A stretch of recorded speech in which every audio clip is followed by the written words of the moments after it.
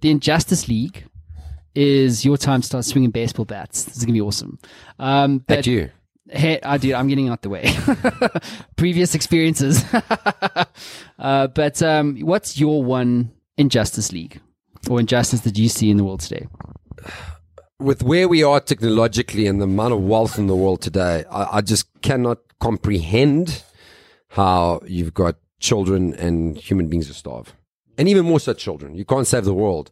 To have children who are dying of starvation in this day and age, when there are so many billionaires, so much gluttony, and the scariest statistic is, I heard somewhere, that the world produces enough food to feed everybody. The amount of wastage that takes place in the food segment when there's people who are starving in 2018 is just completely unacceptable. I mean, dying of starvation.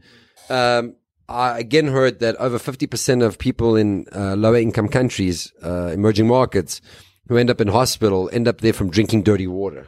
What? I mean, is that possible?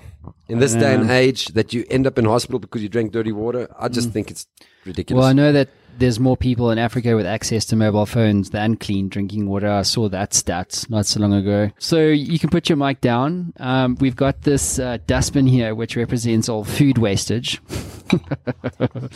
So we're going to just get you to have a bit of fun in the studio.